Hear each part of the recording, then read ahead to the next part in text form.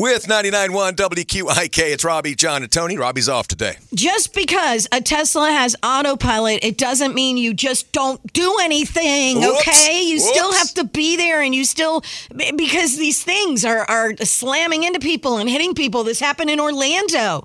There's a Florida Highway Patrol officer, and there was a disabled driver, and they pulled over on the interstate. I'm guessing it could have been on 4, not sure. But anyway, it was near downtown Orlando. Yeah. It was like 5 o'clock in the morning on a Saturday. So not many cars out there anyway, right? So this person is in a Tesla, has it on autopilot. But again, you don't just leave these cars, like, you're supposed to still be behind the wheel and making sure things are okay. Oh. Right. Well, they didn't. And so the Tesla ends up hitting the cruiser. Oh, my gosh. And luckily, the trooper was not in. Thank goodness. The cruiser, thank goodness.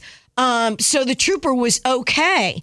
But, like, what the heck? First of all, apparently this autopilot for Tesla is not working very well because this is happening a little too much. It is happening a little too much, and then when your Tesla hits a police cruiser, it's you're really having a bad day. Yeah, it's not a good look. Tesla might have to work on this whole autopilot thing a little bit more. Not a good look, Tesla. They're the Floridians.